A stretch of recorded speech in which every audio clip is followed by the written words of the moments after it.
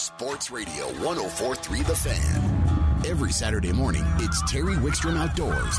Terry takes you inside the outdoors. You know, hunting, fishing, camping. It's Terry Wickstrom Outdoors. Now, here's Terry. Actually, you're listening to Austin Parr with Discount Fishing Tackle, filling in for Terry while he's on assignment this week up in Minnesota, hopefully catching a bunch of fish right now. But we have a great show lined up for everyone today. We're going to give you a great rundown of fall fishing opportunities across this state, talk about some hunting opportunities with Brad Peterson. We'll also have Nate Zielinski talking about other fall fishing opportunities, J.R. Pierce with Colorado Clays, and a couple of great parks and wildlife segments today as well, talking about sage grouse, as well as going down and discussing Navajo State Park, which is a fantastic place to visit this time of year. But in the meantime, we're going to give you a quick rundown of various fishing opportunities in the state. So my name's Austin Parr once again. I run Discount Fishing Tackle, which is 6 blocks south of Evans on the west side of Santa Fe, and fishing is definitely my life, and I get reports all across the state, and it's always my passion to be able to turn around and help everyone to catch more fish. But this time of year, even myself, I get guilty of sometimes thinking about hunting a little bit too much. However, the fishing opportunities are absolutely endless almost. This, when we're dealing with finally starting to see some cold temperatures. So on the Front Range, I guide on several lakes, including Chatfield and Cherry Creek reservoirs, and we're going to start right there. So Chatfield, as we've talked about, if you've heard me on the show before, this year's been a little bit different. So we're dealing with a lot less bait fish in that particular lake. So in the early springtime when the shad were spawning out there, the water temperatures fell fairly significantly during that spawn, and they were largely unsuccessful. So we're dealing with a very small percentage of bait fish in comparison to what you would normally be used to. So what that means is that instead of these fish going out and chasing these bait fish over the main basins, you're finding them still in a lot of the same places you would in the middle of the summertime. So whether that be on the road beds or even down south into the no-wake zone, all of those areas have been incredibly productive. So if you're targeting walleyes, I'm finding that the majority of the fish are sitting in under 15 feet of water right now, sometimes even as shallow as 6 or 7 feet, depending upon the specific structure point, but they're sitting on very, very tight structure points. So they're not spread out very far, and it's much better to go and instead of trying to pull across something like with a Lindy rig or trolling like some people are used to this time of year, you're much better off to actually park in one position and specifically cast on a very special spot. So you're not going around and fan casting, you're specifically targeting one location. And I'm utilizing, if you can believe it or not, even live bait opportunities are still working out there. So either fishing a jig and a minnow or a jig and a crawler, using that on a stand-up jig head and just barely creeping that along the bottom where you're marking fish first. And then that also I am using a jigging wrap in conjunction with those. So jigging wraps are enticing more of your reactionary strikes. And although there aren't bait fish populations in that lake like you would normally see with the gizzard shad, there are still a lot of perch and baby bluegills and even crappies at times in there.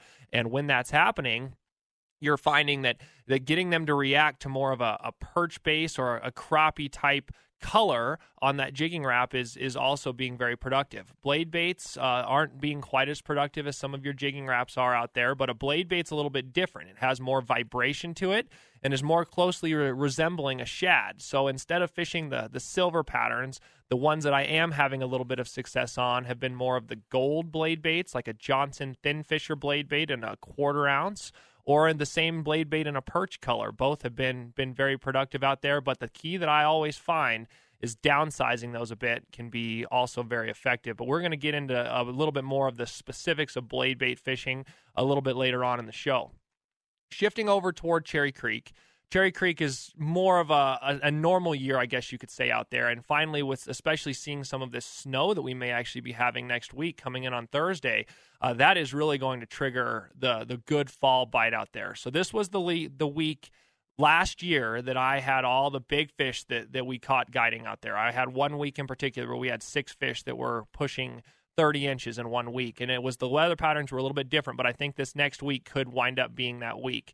So that cold front that's going to come through, particularly fishing before it, if you can get out there in the middle of the week, is going to be the days that you're going to want to be out there. So Tuesday and Wednesday.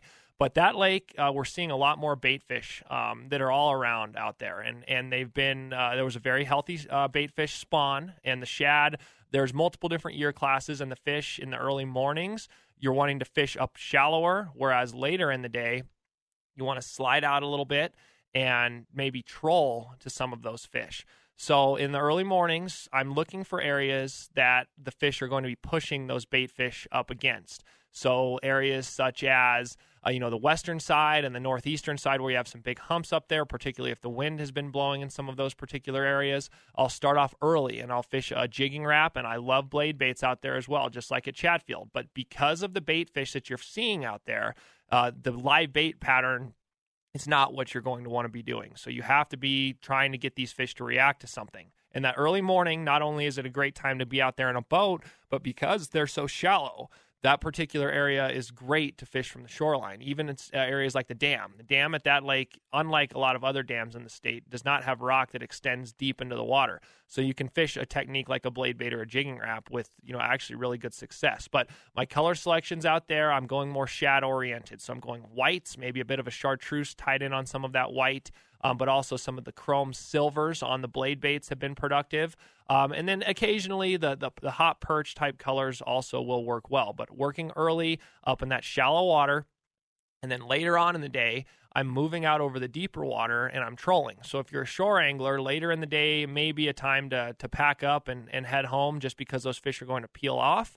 And just hit it in the early morning or evening. But if you're in the boat, shift off and pull some crankbaits up higher in the water column. And every day has been a little bit different out there. Some days have been really high up in near the surface of the water, and other days have been a bit further down. So still the consistent baits out there are a Berkeley flicker shad, and if I'm fishing high in the water column with planer boards, I'll use more of the shallow style flicker shad rather than the deep diving flicker shad. But the Salmo Hornets are still always one of my favorites out there, and the Salmo Hornets down into the size 4s.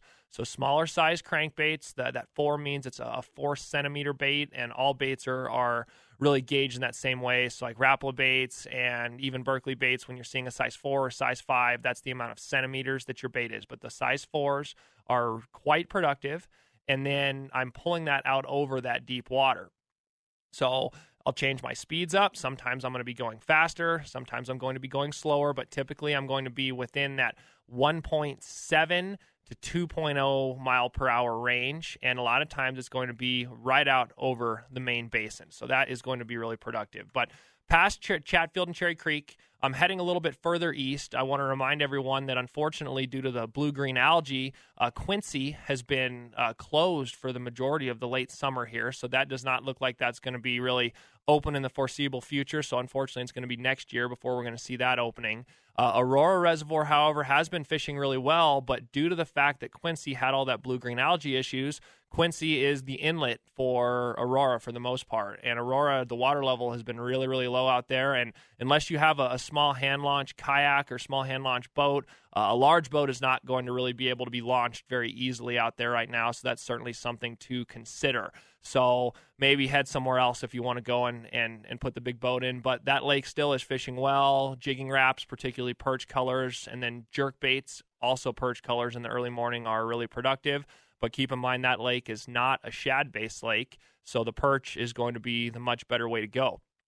Small ponds right now are also fishing well. So if you're around the metro area and you're wanting to hit some of the local stuff on the pond action, that's certainly something to consider. The largemouth have been good, but then this time of year, the trout action up in the mountains is really, really going to be a great place to catch a ton of fish. So Lake John has been really productive, as has Delaney Buttes. I actually got a text message from one of my friends up there right now, and he's been catching a lot of fish up there at Lake John on gulp minnows and gulp leeches, actually. But the fly fishing opportunities have been productive up there as well. And then as you shift down into South Park, I'm sure we'll get into a little bit more depth as we talk to Nate Zielinski later on in the day. But 11 Mile and Spinney have both been fishing quite productively down there, and that's certainly something to hit. And then a little bit closer to home, if you're looking to take a kid out, Evergreen Lake and Georgetown Lake both have been incredibly productive and are a great spot to take a kid. Heading down a bit south, Lake Pueblo is sitting about the same kind of characteristics that you'd be finding at Cherry Creek, where you have a lot of bait fish in the lake, but the fishing has started to turn over. And as we see some of these heavy cold snaps coming up right here, we're really going to have some good time to be able to go and catch some fish over the next few weeks. So out there, the fish will peel off into a little bit deeper structure as we start to get some of these heavy cold snaps. So rather than casting so much out there, I like to change my technique to vertical jigging a lot of times, especially due to the fact that you have so much shale rock that's very snaggy on a cast. But I'll get directly over some of these fish and I'll vertical jig to them. But shore anglers also can have great opportunities right now catching walleyes up shallow in the early morning, as we mentioned at Cherry Creek. But the smallmouth bass are also being quite productive out there. And the smallmouth bass, just like Chatfield, they're a great secondary species. And in some people's cases, the first species that they want to target. But there's a huge population in both lakes.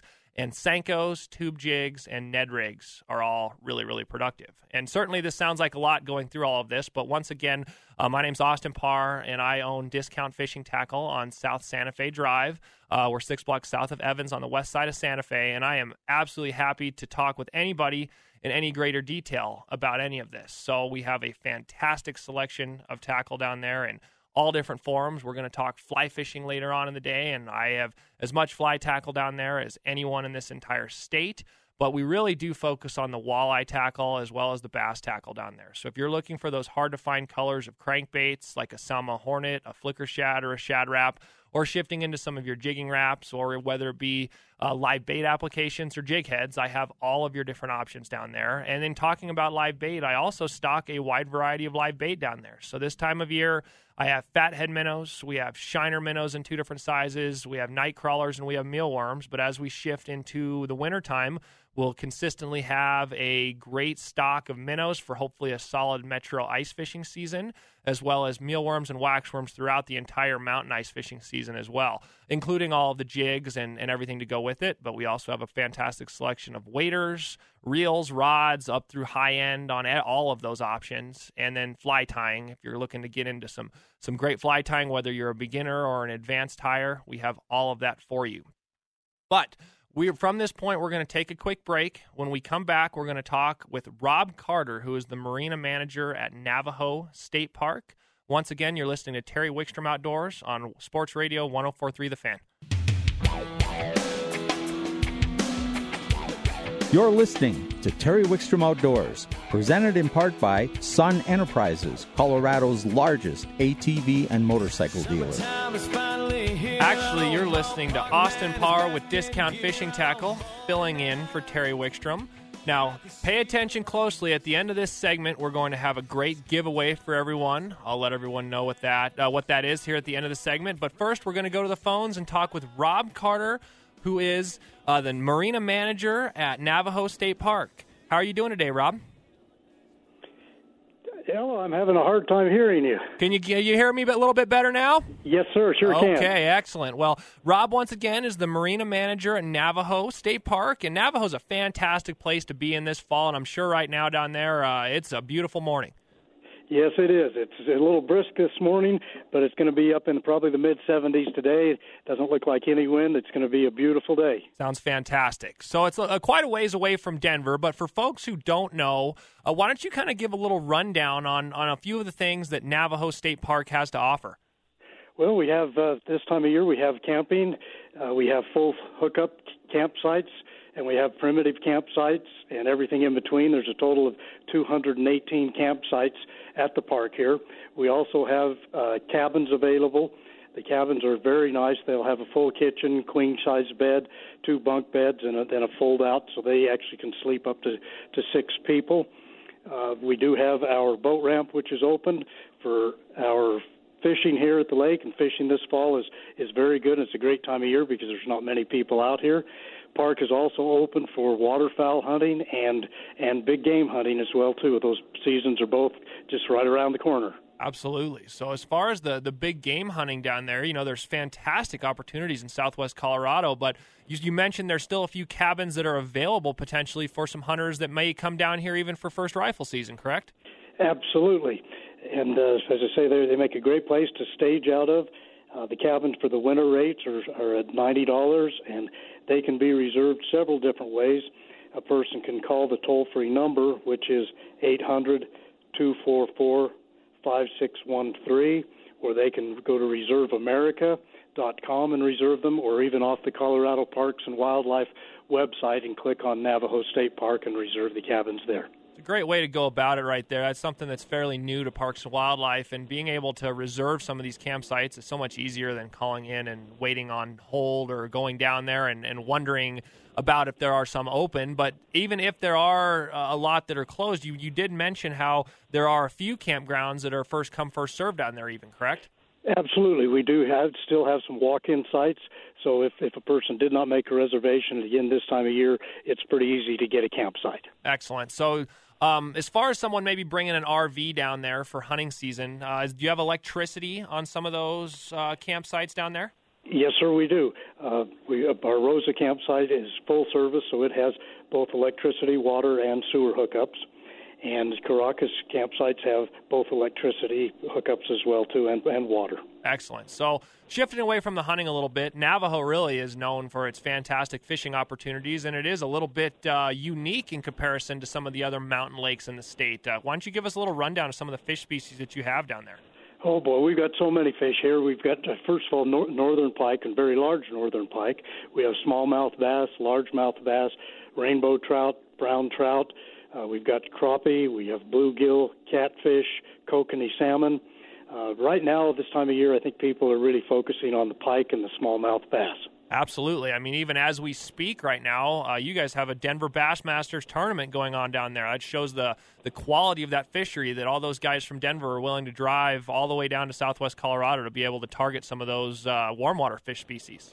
Yes, sir, it is, and it's a great lake that you can get away from people to. It's 32 miles long, has a lot of nooks and crannies and canyons that people can get back into. This time of year, there's very few people around, and even in the summertime, middle of 4th of July weekend, you can usually get away from any of the crowds. It's a fantastic opportunity, and any more in this state, although we have great fishing opportunities close to home, driving a bit further definitely is the best way to get away from people. But if somebody wants to bring a boat down there, everyone's always talking about the ANS and boat ramps closing early, but it sounds like you guys are going to keep your boat ramp open a lot longer this season. Yes, sir, we do. We keep the boat ramp and the ANS inspection station open through November. We will close the boat ramp December 1st. However, if someone were to call us, give us 24 hours advance notice so that we can perform the ANS inspection, they can access the lake year-round. So coming all the way down there, that lake, you're not getting a lot of ice down there, are you, during the winter time? We really don't. Some of the shallow bays may get just a little thin skim, but the 5 years that I've been here, I've not seen the boat ramp where it's really not accessible throughout the winter. So if you get a nice day or a nice set of days, there you have a whole other opportunity to come down somewhere and boat in the middle of the wintertime other than just Pueblo State Park. So that's a great opportunity. Absolutely. Yeah, and then with the water being all the way open down there, you might get a few migrations coming in for some ducks and geese. So that's maybe another opportunity for folks to take advantage of as well. Yes, sir. There's a lot of waterfowl that comes through here. Absolutely. So before we end here, I just do want to – I've been hearing that the kokanee, a lot of guys are catching some fish down there. Has the population been pretty strong as of late? It has been. I've heard quite a few. Most of the kokanee fishing is a little further towards the south end, down at this end, but the reports I've had is that it has been good and it should be picking up here too. Absolutely. Well, Rob, we certainly appreciate you coming on. If anyone wants to learn any more information about Navajo, where can they go? They can go to CPW's website and click on Navajo State Park, or they're definitely welcome to give us a call here. Our phone number at the Visitor Center is 970-883-2208. Rob, thank you so much for coming on. Hopefully some folks will come down and pay you a visit this fall. You betcha. Thanks for having us. You have a great weekend. You as well. Okay, so that was Rob Carter with CPW and down at Navajo State Park, but we're going to shift off here and we're going to do a little giveaway right now. So I have 4 packs of tickets to the Rocky Mountain Snowmobile Expo going on at the National Western Complex October 12th and 13th. So if you want to head down there, go ahead and text EXPO to 303-713-1043, and the first 3 people to text on that will be able to get a 4-pack of tickets to the Expo. Once again, text Expo to 303-713-1043 for your chance to win 3 4-packs of tickets to the Rocky Mountain Snowmobile Expo. You're listening to Terry Wickstrom Outdoors on Sports Radio 104.3 The Fan. You're listening to Terry Wickstrom Outdoors, presented in part by Sun Enterprises, Colorado's largest ATV and motorcycle dealer. You're listening to Austin Parr hosting Terry Wickstrom Outdoors this week, and right now we're going to head right to the phones, and we're going to talk with Brett Walker, who is a wildlife researcher with Colorado Parks and Wildlife. Brett, how are you doing this morning? Oh, good. How are you doing this morning, Austin? Doing excellent. So this is a really interesting topic we're going to talk about right now. And rather than going to a destination, we're going to talk about a specific animal species in the sage grouse. Why don't you talk about some of the new things that you guys are doing to monitor some of these populations of these really iconic western birds? Yeah. We've been working in a population in western Colorado called the Parachute Piance roan. It's an isolated peripheral population in the species range. There's some concern about it. So our interest has been to ensure that we're getting accurate and precise estimates of population size and trend, and looking at and coming up with research to figure out how well our standard LEC count monitoring tracks other methods. Sure. So for folks that don't know, the sage grouse is an upland game bird species, and it's really affected by population decline with oil and gas development and overall sagebrush degradation. And they're very hard to estimate population, aren't they? Yeah, the males congregate on what we call leks in the spring. These are basically breeding grounds where males come in and dance for females. But the females are very cryptic year-round. As any upland game hunter knows, the birds can often be very hard to find, and sometimes they'll flush right in front of you before you even see them. So estimating population size using just visual count surveys can be very difficult. Yeah, and they camouflage absolutely amazingly well. And as you mentioned, as someone who's actually hunted these game bird species, that they're impossible to see really at much range at all. I mean, they'll drop right in and they'll disappear completely. So how does somebody who's researching these populations actually go about finding them and monitoring their population? Yeah, most, actually all state agencies in the western U.S. and Canada, they monitor sage-grouse populations by counting males that congregate and leks in the spring. But the problem is we don't know exactly what proportion of the male population actually attends leks and is counted. Males can often move between leks, or they may not show up on a lek on a given day that it's counted. So we have a lot of concern about how accurate are LEC counts in estimating population size and estimating population trend over time. So we wanted to do some research to test some other more rigorous methods that account for our inability to detect all of the birds, especially for females. There's really been very few estimates of population size for females for sage grouse. It almost all focuses on males. Well, and if you can't find the females, you might not know how the overall population is going. So what you were telling me before is that you're actually utilizing genetics to be able to find some of this. Explain some of that to some of our listeners. Yeah, we actually have we've tested 2 different new techniques for estimating population size in sage grouse. One of them is called dual frame LEC surveys, but our most recent paper that came out, it uses what we call non-invasive genetic mark recapture. What that means is we use the genetic signatures of the animals to estimate, to put that into mark recapture analysis to estimate detectability and population size. But the new thing about this is that we derive the genetic information from collecting their poop out in the field. The PhD student who did all the heavy lifting on this, Jessica Shivers, she spent 2 winters snowmobiling and surveying with her crews, collecting poop in the winter. But then you can then pull genetic information from those samples that you get, and actually it's essentially using the DNA to come up with a genetic fingerprint of different individuals, and looking at how many you catch and recapture on those samples over time. So you don't really need to even mark or handle any of the birds. You're just collecting their poop from the environment and using that to estimate population size. Yeah, so not only are you being able to more accurately monitor the population size, but you're not having to physically capture any of these birds to actually look at their genetic makeup. It's fantastic all the way around.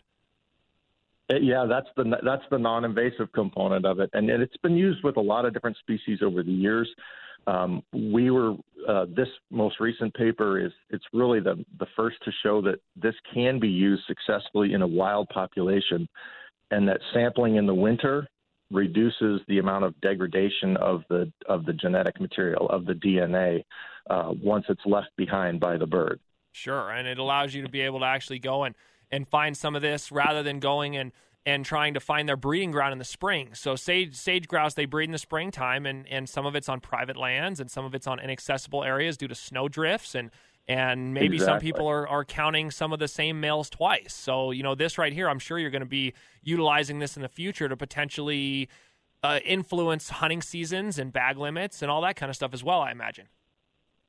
Yeah, estimating population size and trend accurately it's really a fundamental part of what CPW, Colorado Parks and Wildlife does, because that population size and trend is the basis for all of our management decisions regarding harvest levels, regarding the need for habitat treatments, or for really small populations, even translocations or augmentations of that population. So we're trying to get at a very fundamental piece of what state wildlife agencies do. Especially with these sage grouse that, really are kind of a species that has been declining over the years, but with some of this conservation effort by not only Colorado, but through Wyoming and Montana and all different western states, I'm sure that all this is, we're hopefully going in the right direction with these guys. Absolutely, yeah. And actually, we've been thrilled that we've been able to work cooperatively. I'm in the research group in Colorado Parks and Wildlife, but we work cooperatively with Colorado State University and the U.S. Geological Survey, and with funding from a lot of our energy industry partners, particularly in this population that we've been working on. Oil and gas is a big deal, and they're interested in making sure we can conserve and manage all the different wildlife species out there appropriately as oil and gas development also occurs. Sure, and this is including mule deer and other species. Yeah, because not only is this sagebrush critical for these sage grouse, obviously, but other species like pronghorn and mule deer especially, and various other bird species, all are relying on the same habitat. Absolutely, yeah. We've sagebrush is. I joke around that I'm what you call an Artemisia-phile. I'm one of the people who love sagebrush and all the wildlife that use it. Absolutely. Well, it's fantastic that you're doing this right here, and do you guys plan on potentially utilizing some of this same technique on some of these other populations, maybe a little bit stronger populations in Northwest Colorado or Middle Park or anything like that? Yeah, we've actually been thinking about using that, particularly for smaller populations. It's a very expensive and time-consuming technique. And so we typically we're only going to use it in areas where we really need absolutely accurate estimates of population size to make those conservation and management decisions. In our larger, really healthy populations, it's less critical that you have exact estimates of population size, but it's the smaller isolated ones where there's a lot of interest in that. Absolutely. Well, that's fantastic. And if someone has any additional interest in researching any of this, is there any different sites that they can go look at to potentially give them a little bit better understanding of a sage grouse? Absolutely. Yeah, we've got all of the research that Colorado Parks and Wildlife does, all the published papers and things like that. If you go to the Colorado Parks and Wildlife homepage, and you can use the search bar and type in research, and it'll bring up bird research, so avian research, and then we have mammals research and aquatic research as well. So all the research that we do, we try and get that information online and available to the public through our website, or you can get it directly through the you can do a Google Scholar search, and it's usually easy to find that way. Oh, perfect. Brett, we certainly appreciate you guys doing all this stuff for Colorado wildlife species, and we appreciate you coming on and letting everyone know about it. Thanks so much. We appreciate everybody's interest. Absolutely, Brett. Once again, that was Brett Walker, who is a researcher with Colorado Parks and Wildlife, and you're listening to Austin Parr hosting for Terry Wickstrom on Terry Wickstrom Outdoors on Sports Radio 104.3 The Fan. You're listening to Terry Wickstrom Outdoors on Sports Radio 104.3 The Fan. My name's Austin Parr, and I'm with Discount Fishing Tackle in Denver, and I'm filling in for Terry this week while hopefully he's catching some fish up in Minnesota. Right now, we're going to go right to the phones and talk with Brad Peterson of Brad Peterson Outdoors. Brad, how are you? I'm doing well, Austin. How are you? Doing excellent. So right now, we've talked about some fishing, talked about a little sage grouse, even though that season's over. But, man, duck season is upon us all of a sudden here, isn't it? It is. If you're up in the mountain foothill zone, a lot of people are out enjoying opening day today, and the Northeast region opens up next weekend. It's an exciting time for duck hunters. Absolutely. So Brad guides you both. You guide fishing and hunting, both, I believe. That's correct, right? Yep, do waterfowl hunting and then all sorts of warm water fishing. Absolutely. So Brad's an expert. He lives up north in Colorado. And what are you seeing right now as far as some of this waterfowl? You seen a lot of birds come in yet, or are we mostly dealing with local birds like usual? Right now, we're mainly dealing with local birds. I was out this morning and drove around to a few little potholes to kind of see what the bird numbers look like. And it's still the local birds, but I will say on a couple bodies of water like Boyd, last week the coots moved in, and usually they're one of the early migrating birds. So for between that and what I'm hearing up in Wyoming, the ponds in Wyoming are loaded. I think this cold front we're going to have come in end of the week is going to push some of our early migrators down. So those people hunting out on the Northeast may get the advantage of not just the local birds, but some of your early migrating, maybe still some green-winged teal, some widgeons and gadwalls that have all come in and should make for a great opener. Yeah, I mean, looking at some of this forecast coming in, it looks like we're going to have a good push of northern air coming down and hopefully getting some of these birds down and having a season where maybe we can have a really good first opening split and not have that migration in that middle split for the Northeast guys. Yeah, that's been the issue the last couple of years. Last year in particular, what happened was when the birds started moving down, not only did Canada and Montana and Wyoming, where most of our birds come from, all get a snowstorm. We got the same storm and had 5 or 6 inches of snow on the ground. Oh, yeah. And so a lot of our early birds just kept trucking all the way to Oklahoma and Texas. And we just never got the opportunity in the Northeast to really capitalize on those early birds. And then we stayed so warm in December and January. As you probably remember, whether you were a hunter or an ice fisherman, either way, along the Front Range, it was unseasonably warm, and we just didn't get that late push of birds to really ever come down. Yeah, I know. I'm a waterfowl hunter as well, and it was definitely a different kind of season, and hopefully we can get back to maybe a degree of normal for this year and get back to a good early season push and maybe a secondary late push as well. Yeah, that's important. I know that a lot of the state wildlife areas out in the Northeast that fill up with irrigation water have filled up, but one I do want to make a note of is Jackson State Wildlife Area, not the state park, but the state wildlife area, the ponds on the north. I was by there a couple weeks ago, and they're doing construction and are not planning on putting any water in those. Yeah.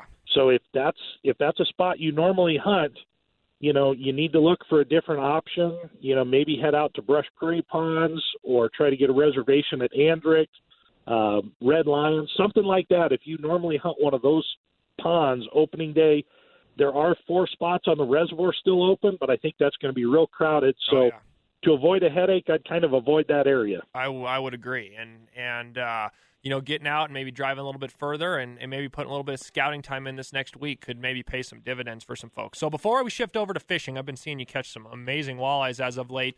What are some of the strategies that you're using for opening day waterfowl? What kind of decoy strategies? What are you normally doing out there to have a better success than the average guy? Well, you said one of the most important things. If you got the time, it's windshield. It's putting your time in the vehicle behind, driving around looking. They're local birds, so they're used to certain spots. And if you find a spot, a pond or a little slough or a ditch that they're using, they're going to keep coming back there. They haven't been harassed yet. So if you've got that ability, that's one of the first things to do. And that from Pruitt out east, there were a lot of teal, so you might have the opportunity to get into some of those. But for decoy strategy, one of my things is if I've got enough decoys, I usually put a lot more hen decoys out than drakes. Because this time of year, the ducks aren't in full plumage. There are a lot more brown ducks out there just that haven't been plumed out. So I use a lot more of the brown of the hens. And then I also, if you've got teal decoys, widgeon decoys, any of the littler, smaller puddle ducks, I mix those in as well. I have a real diverse size spread with a more heavy leaning towards hen decoys. I think that just looks a little more natural. And don't be afraid, if you're worried about visibility, throw in a couple Canada goose decoys. Even though goose season is only open in the northeast area, which is west of Highway 85, you look at the regulations and it kind of goes through where that is and then up in the mountains. But those are extremely visible, but there's a lot of resident geese around. So it looks natural to the ducks. Oh, yeah. Yeah, and so those are the two things I would say to really, put some time, try and find the location the birds are using. If you can't, or in addition, use a little bit more hens in your decoy spread, kind of use browns and mix up the size. Sure. Yeah, we only have a few minutes left right here, but I want to shift over to fishing for just a second. Man, big 31-inch walleye you caught the other day. What are you doing up north, and why don't you give a quick report on some of those lakes up there? Up north, it's real similar to what you're seeing down there. Water temperatures are mid-60s. They've been holding right around 68 till about a week ago, and now they've started dropping into that, 65 or even a little lower range. So you're starting to get more of your true fall patterns going. The bait bites just dying off on the walleyes. You're starting to be able to catch them using your jigging wraps and pulling crankbaits. Usually, if I'm doing that, if I don't know where the fish are, I'm either using my electronics or I'm trolling to try and locate fish. Sure. Once I do, if there's a good concentration, then I'm going to the reaction bites on the jigging wraps, snap wraps, those type baits. And then the other thing that's really starting to turn on is the largemouth bass up here have been really good. They're really getting concentrated where there's good vegetation remaining in the shallow water. Most of our lakes have stopped dropping, so the fish don't feel the pressure to move out of the shallows. They're still hanging in that 4 to 6 foot range, and if you can find any green vegetation, there's 2 to 3, maybe even 4 good largemouth in there. Throw in chatterbaits or jerk baits or, square bill crankbaits, any of those baits, horizontal moving baits, you'll go pick them up in some real nice ones, up to 17, 18 inches right now. Oh, yeah. It's a great time to go out and catch largemouth. And the other thing is, I think the other day I saw the hatchery truck drop some stockers in Boyd. They're starting to do their fall stocking again. So those people looking to go out and catch rainbows, pay attention. St. Vrain's going to be getting some, Boyd. A lot of those lakes and ponds in the area will start getting some of the stocker trout, which will provide the shore anglers, a little more opportunity and a little more action going on. I'm sure Jackson will be getting some trout, and the wiper bite on Jackson has just been phenomenal. I've been hearing that. Maybe not a ton of keepers, but 60 fish is not uncommon trolling up there for wipers in that 13 to 14.5-inch range. Heck yeah. Well, Brad, we're running out of time right here. Some great bites that you've gone through. If somebody wants to get a hold of you and take advantage of some of this with you, what's the best way for them to do that? They can look me up at Brad Peterson Outdoors on Facebook or give me a call at 303-829-3998. Brad, thanks so much for coming on. Have a good one. You as well. So that was Brad Peterson with Brad Peterson Outdoors. And when we come back, we're going to be talking with Nate Zielinski. We're going to go through some various fall fishing opportunities. There are all kinds of great opportunities. Brad was just talking about some there. I was talking about some on the Front Range. Maybe we'll shift into South Park with Nate, but stay tuned, and we're going to find out. You're listening to Terry Wickstrom Outdoors on Sports Radio 104.3 The Fan.